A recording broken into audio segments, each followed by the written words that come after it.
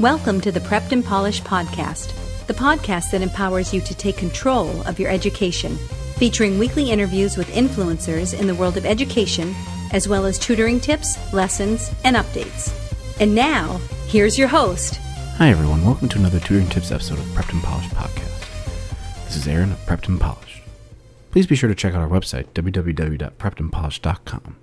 For tutoring in person or online, call us at 781-753-9951 or chat with us instantly on our website. You can also join the Prepped and Polished community on Facebook and Twitter. Just search for Prepped and Polished.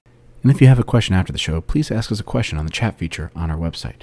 We love hearing from you. Now let's get right into episode number 258 today, SAT Math Hacks, Tips and Tricks to Catapult Your Math Score.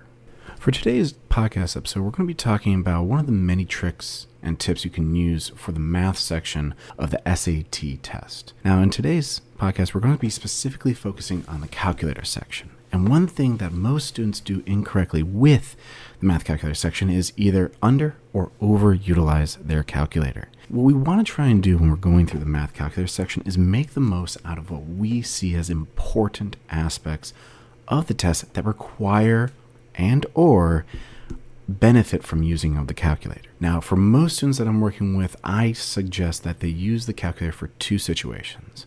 One, large-scale computations, and two, graphing, though you do need to know how to do it correctly. Let's give an example. Let's say you're finding out the probability, or they're asking you to solve for a value in a systems of equations question that deals with either larger values or less traditional values. For example, in a systems of equation question, they start dealing with fractions or decimals that aren't quite as nice. Or a probability question that deals with larger values greater than, let's say, 100, but not nice values, as I like to phrase it. This would be an instance where I would recommend utilizing the calculator just in terms of the calculations to avoid any possible calculation error that a student might do while writing it out.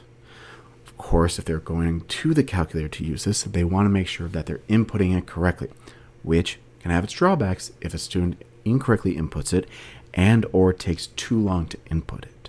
However, in a situation where you're trying to figure out the probability 6/10, that is something you should be able to do without a calculator versus something like 275 out of 644. That might require a little bit more probability or calculation that quickly can be done on the calculator. Now, the second instance that I talked about is instances where we are graphing.